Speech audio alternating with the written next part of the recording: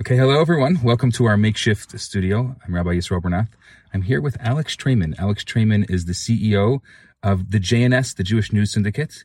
We're here actually sitting in Jerusalem in this makeshift car studio, and they have been literally on the front lines of all of the reporting throughout the past 2 weeks. So I figured, Alex, can you tell us a little bit about what's going on the ground here? Well, I mean, are you asking about the military situation, the social situation, or the media situation? Well, let's start with the military, because that seems to be the most important, I guess I would say unfortunate, but it's a reality. Oh, absolutely. It's very real right now. You know, after what happened on Simchat Torah just 2 weeks ago, over 1,400 killed, over 200 taken hostage into the Gaza Strip, still more than 200 people suffering serious injuries in Israeli hospitals. Israel has been absolutely pummeling the Gaza Strip from the air nonstop for the last couple of weeks. And in addition, they've called up hundreds of thousands of reserves, which are both sealing off the Gaza border and staging to go into Gaza for an impending ground incursion, which the defense minister said just today could last a period of 1, 2, 3 months or more. Wow. And at the same time, at least half, reportedly, of the soldiers are staged in the north. And there's been fighting back and forth along the border with Lebanon between Hezbollah and Israel. People have been killed on both sides of the border. Hezbollah has been using anti-tank guided missiles to attack Israeli positions and firing mortars and sending drones in. Israel's been using drones and attacking from the air and using new third generation artillery also to hit inside Lebanon, and so that border is heating up, and it could very well be that Israel finds itself fighting a multi-front battle in the very near future. And what's the morale like here in Jerusalem? Well, surprisingly, the morale's mixed, right? There's still a lot of people here that are uncertain how what happened on Simchat Torah could have happened, the intelligence failing, the security breach. Why did it take so many hours for security to arrive? And, how strong is Israeli leadership? How strong is the military? How prepared is the military? But what I think is more important is the reports that we're getting from the soldiers, and that the morale among soldiers is very, very high. The feeling that this is what they've been training for, their whole lives, what they've been waiting for. This is a war I think that everybody in Israel knew was coming at some point. They weren't prepared to start it themselves, but nobody's surprised that this is the situation that we're in. And I think that there's a great desire among the soldiers and also the people of Israel to win the war and to change a lot of the paradigms that had broken down over so many years that led us into this mess that we have now with Hamas and Hezbollah. We were just walking around Ben Yehuda. We just literally took a 10-minute walk through Jerusalem. The streets are empty. Why do you think the streets are empty? I mean, I guess coming here, I expected that, but... Well, I think part of it is because, who's running these establishments, who's keeping them open during the days and the nights. And these are young adults, and a lot of them have been called up to service, or people don't realize we're talking as many as 500,000 soldiers, depending on who you ask, anywhere between 360 to 500,000. So no one knows the exact number. Called up, right? From reserves into active duty right now. So, that doesn't leave a lot of young people to be manning restaurants and other things. And also a lot of businesses rely also on Arab labor, and there's a tremendous tension right now. So restaurants and other places that depend on Arab labor, a lot of them are telling their Arab labor not to come in right now. So that's causing all these stores, as you saw, would normally be open, they're closed. Because they're afraid that something will happen? It could be. The tensions are super high right now. I mean, when we were sitting in the restaurant, you heard that they apprehended a terrorist on Agrippa Street right near the Shuk Machne Yehuda. That's crazy. I was literally sitting right where they apprehended the terrorist, like maybe 20 minutes before it happened. Exactly. And one of the major fears, the IDF has also been very active, even as most recent as last night in Samaria, especially just to the north of Jerusalem. The Israeli Air Force jet bombed a mosque last night that was believed to be housing a terror entity that was preparing for imminent attack. And so it was in a mosque. Yes, because Hamas uses mosques, schools, hospitals, and civilian areas as staging grounds and storage for missiles and other weapons, and they hide there. And they actually are hoping that Israel will strike them in order to be able to then play part of the psychological warfare, narrative warfare that they're playing, which is that Israel strikes hospitals, Israel strikes mosques, Israel strikes schools, Israel strikes military targets, and this is a war. And right now, you could be sure that if Hamas is using any of these types of buildings, whether it's civilian infrastructure or a school or a mosque or a hospital, as housing for their leadership or storage for their weapons, that it's going to be bombed by the IDF. There are very, very few media sources that I trust right now. I mean, in Canada, for example, the moment that hospital was hit, it wasn't even minutes. It took days for our prime minister to put out a statement. It took minutes for him to put out a statement that it was Israel's fault. Right. Your media outlet is really one of the few outlets, I would say right now, that is highly trustworthy. How are you able to get, how is this happening that you're able to get the correct information so quickly and doing it the way that you're doing it? Well, first of all, it's a lot quicker to get wrong information out than it is to get right information. If you saw what happened on that night, and I'll tell you, within minutes of that strike, that errant missile, that by the way, the reports were that the IDF struck a hospital in Gaza and killed 500 people, right? So it took us days to figure out how many people were killed on October 7th on Simchat Torah. But within seconds, the reports were that Israel struck a hospital and killed 500 people. So as it turned out, not only did the IDF not strike it, but it was an errant Hamas rocket that struck it. And apparently it wasn't 500 people. It didn't even hit the hospital, okay? The rocket hit the parking lot outside the hospital. You could see in any of the drone footage that the entire hospital building is still standing. There's some marks on the facade of the building next to the parking lot that demonstrates that there was an accident in the parking lot, and that reports are that there probably is not more than 20 people dead, even if that, because this was 1:30 in the morning in the parking lot of a hospital. So how many people could have been there at that time? But of course, within seconds, the entire international media was on the story. Now, we were in touch from the moment that we heard that it could have been an errant Hamas rocket.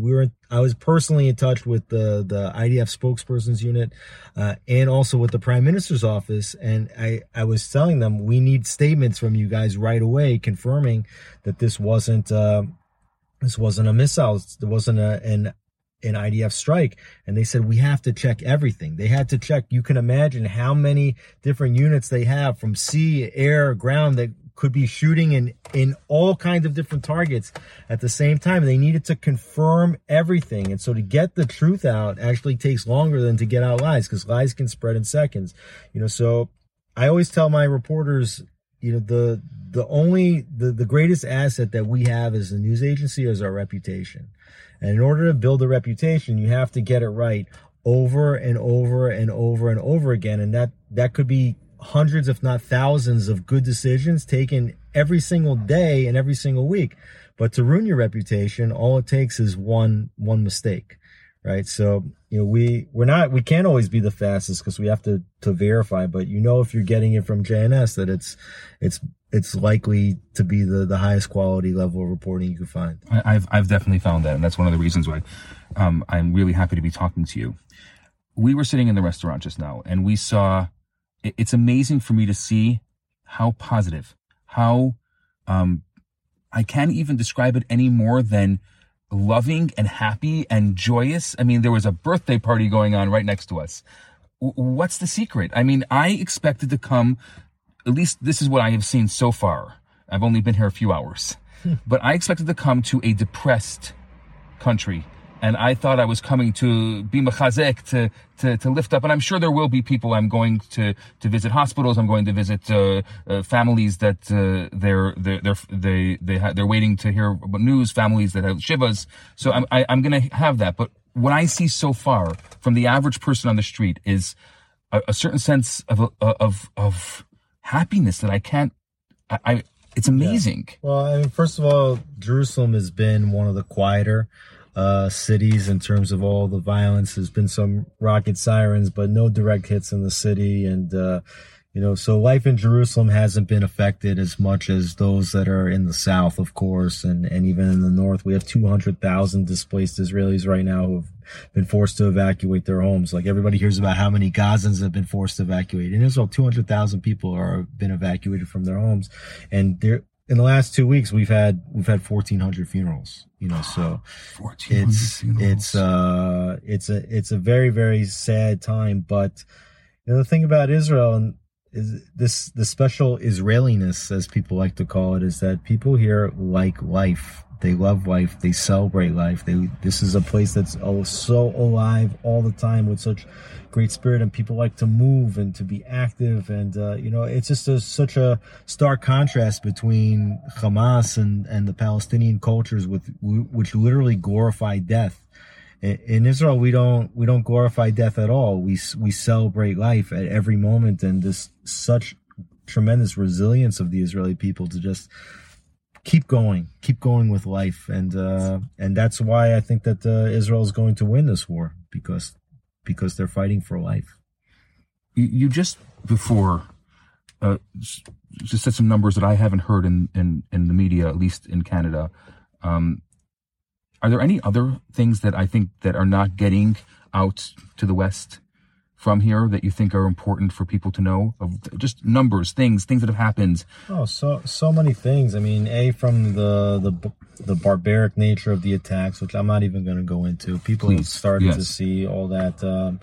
How much efforts were taken by organizations like Zaka to collect all the parts of the bodies. They said that they used more equipment in 4 days than they use in 3 years. In order to do that. The fact that civilians were involved in the attack, that there were Gazans dressed in civilian clothes that just raced across the border with the terrorists that participated in it. There's so many things. I mean, also the impending normalization agreements that Israel was working on with the Saudis, right, which would have, in a sense, effectively ended the greater Israeli-Arab conflict, because you would have had the center of the two holy spots and holy sites in Islam saying, no, we're coming to terms with the Jewish state of Israel, and Hamas obviously trying to foil that. Do you think that has something to do with it? Oh, absolutely, it had something to do with it. They're seeing how the Emirates, Bahrain, now Saudi Arabia, Morocco, ready to normalize relations with Israel, and they don't want relations normalized with Israel. They don't want Israel. These are some of the elements, but there's a lot of stories that aren't being reported, and that's. Is there a story, a narrative that's happened that hasn't gotten enough attention that you think that people need to know about? Look, the strength of the Iron Dome. Thousands of missiles. We're talking like 7,000 rockets have been fired at Israel. The fact that Israel can shoot them out of the sky with precision is just, it's amazing. The fact that even all of the rockets that have gotten through, and hit, so it's such miracles. Each one of those rockets could kill dozens of people if it would land in the right place at the right time. But we're seeing a lot of divine intervention, even despite the horrific attack on last Saturday morning on Simchat Torah. There's just feels like there's a lot of divine protection here, and I think the other part of it is just it's amazing to see around the world, this dichotomy of those that are standing up to support the state of Israel and to celebrate democracy and freedom, and those in the West also that are just siding with Hamas in this. I mean, it's unbelievable how this global jihad has infected Western institutions, particularly the universities, but also parliaments. I mean, the U.S. Congress and the British Parliament, and I assume also in Canada, absolutely experiencing the same thing. The people would side with the jihad against Israel. I mean, people don't understand it, and I think that and this is something that, it almost It bothers me because it's being called a war. A war usually needs two sides. This is, I mean, this is my personal opinion. I haven't heard this from anyone. But it doesn't make sense to me this is a war. This is something that nobody wanted this. I've spoken to reservists, two American reservists that I've been with for a few hours who came here from the U.S. because they were called from the U.S. Israel paid their ticket to come back because they needed them. And war seems to be like two sides. There's no two sides here. We'll be back after a quick break. Are you tired of swiping right on every dating app out there and still getting nowhere? Are you convinced that you'll forever be alone, surrounded by nothing but cats and empty takeout containers?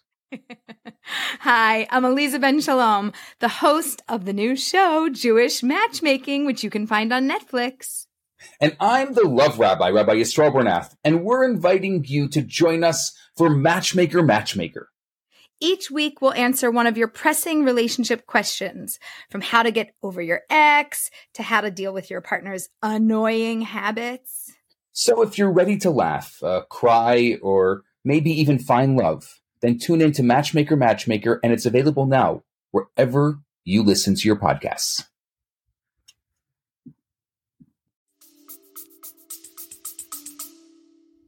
Well, there is two sides in this war. There's the side of good and there's the side of evil. And the side of evil, Hamas, they started this war on their terms. But this war is not going to end on their terms. This war is going to end on Israel's terms. When Israel decides that it's over, and when Hamas has either come out waving a white flag, or all their senior leadership is dead, and all of their military capacity and motivation to commit an attack is completely eradicated. Well, this is a war, and Israel's going to fight, is fighting hard, and is going to fight to win. Yes. And what I'm trying to say is that when you're dealing with barbaric attacks, which means war, there's rules of war in war. Sure. There's certain things you do and don't do. This is everything that I've heard and everything that I've seen over the past 2 weeks. There's no rules of war here. I'm not saying on the Israel side, on the Hamas side. Yeah, Israel follows rules that it shouldn't even be asked to follow. Set up humanitarian aid for Hamas. Are you kidding me? How about there can be humanitarian aid when all the hostages are returned? But these are some of the double standards that are being forced on Israel to adhere to laws and to rules that no other party would adhere to. But this is an asymmetric war. This is a state with a military that is fighting a terror entity that mixes in, hides behind civilians, right? That you don't know the difference between a militant and a civilian, and that has no problems to kidnap children and elderly and sick, and this is who we're dealing with, and that's exactly why Israel has no choice but to win, because as long as Hamas and other terror organizations think that they can get away with playing an asymmetric game, the Jewish people around the world are going to be at risk. Around the world. Yeah. This is a global jihad. It's not just Hamas. It's not just Hezbollah to Israel's north. There's a whole ring of fire around Israel. Most of, Iranian funded proxies like the Houthi in Yemen, and there's proxies in Iraq and in Syria as well. And we heard that the Iraqis are going to be coming through Jordan potentially. You have the Iranian Revolutionary Guards there as well. But like I said, this global jihad has infected Western thinking as well. And you have the universities and the media and world parliaments and the United Nations all working to bolster Hamas and the Palestinian people and to delegitimize, demonize Israel and hold Israel to gross double standards. So, it's in a way, it really is erupting as a world war. Wow. Let's talk about the hostages a second. What do you know about them? Well, we don't know too much about them. I mean, the number of the hostages continues to go up. I mean, right now, I believe that they're saying it's 212 hostages that are known, but there are still hundreds of people missing because Israel hasn't been able to identify all those who are dead. And they're trying to find out, and they've done some light incursions into Gaza and the border areas, and they're finding Jews dead inside the Gaza border fence on the Gaza side. So, you don't know who's alive and who's dead, but they know that at least 212 are being held hostage. We saw a film of one of the hostages saying, that she's injured, but Hamas is taking such good care of her and treating her well, and she hopes to come home soon. This is all part of the psychological warfare game. I imagine that Israel does have some good intelligence on where many of the hostages are, but they're not going to let that be known, because if that becomes known, then hostages could be moved, and then the intelligence becomes moved. So it's been very hush on what's been happening with the hostages. But of course, this is the part that tears at the hearts and souls of Israelis more than anything else. Absolutely. To know that their loved ones are kidnapped and being tortured in the Gaza Strip by barbarians. Right.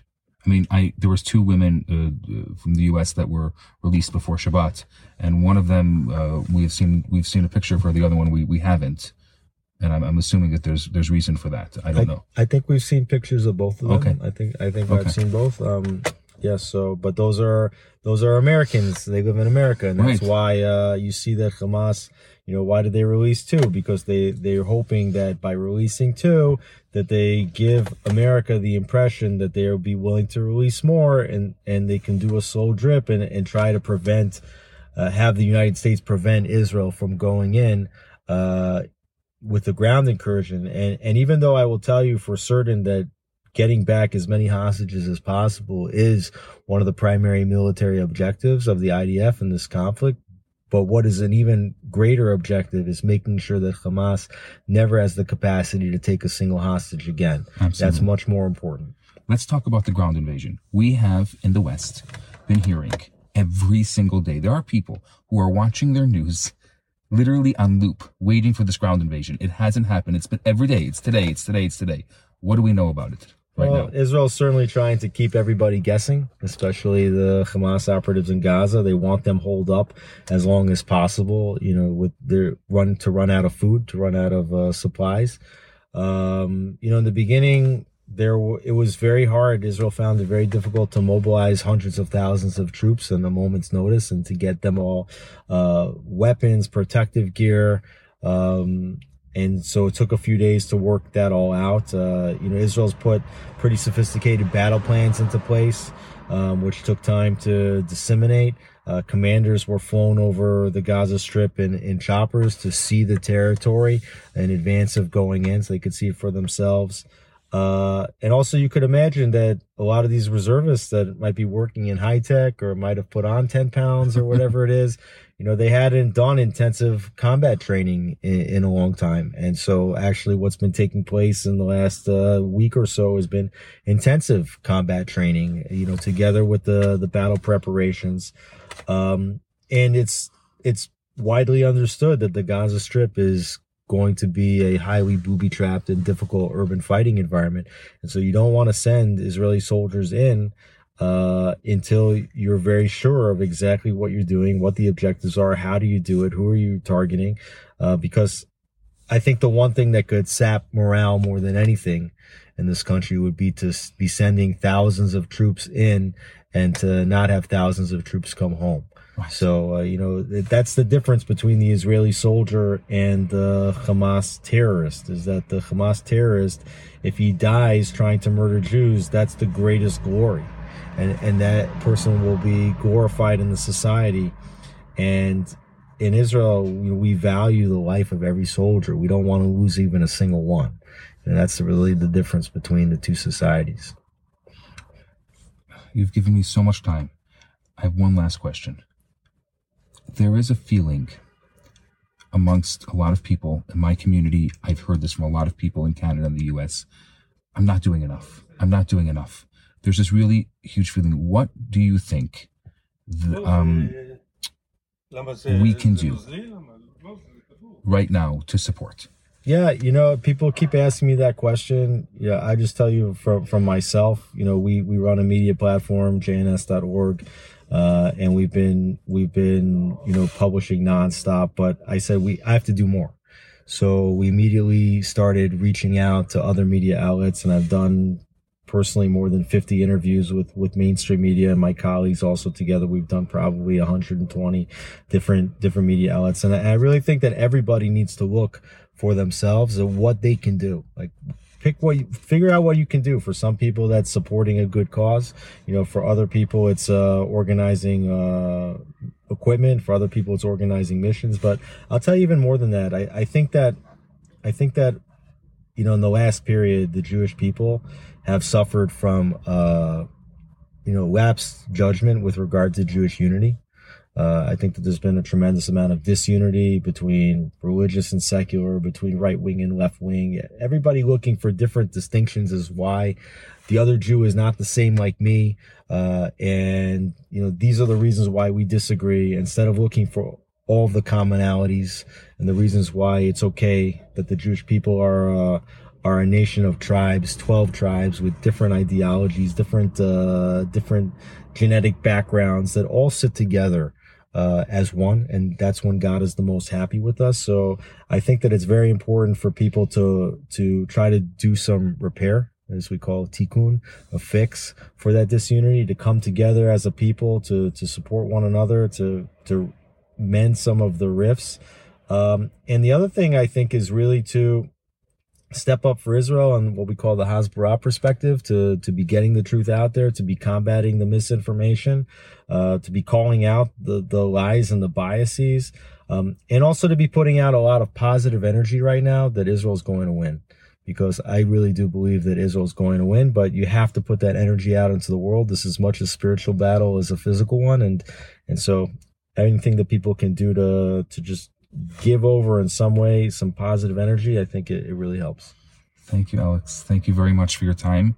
And for those of you who didn't hear that, it's jns.org. I'm going to post all of the links. And right now, from what Alex is telling me, they have been working absolutely overtime. This has really pushed them a little further than they've ever imagined, thank God. And they need a little parachute. So I'm looking at you to be able to help them out. They are a nonprofit organization. More than I wouldn't call it a parachute. I'd call it some rocket fuel. We need to go further and faster than we've been going.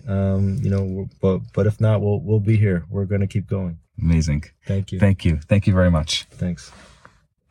Hi, Rabbi Bernath here. I have some great news for you. My popular 4-week course, Kabbalah for Everyone, is available right now for free for the next 50 people who download it. All you have to do is go to www.theloverabbi.com, scroll to the bottom of the page, and you're going to see the download button right there. In this course, I talk about the Kabbalistic secrets to relationships, to wealth, to happiness, and balance. This special offer has been dedicated in loving memory of Ellie Dorfman. I look forward to hearing from you and hope you enjoy the course. Now on to today's episode.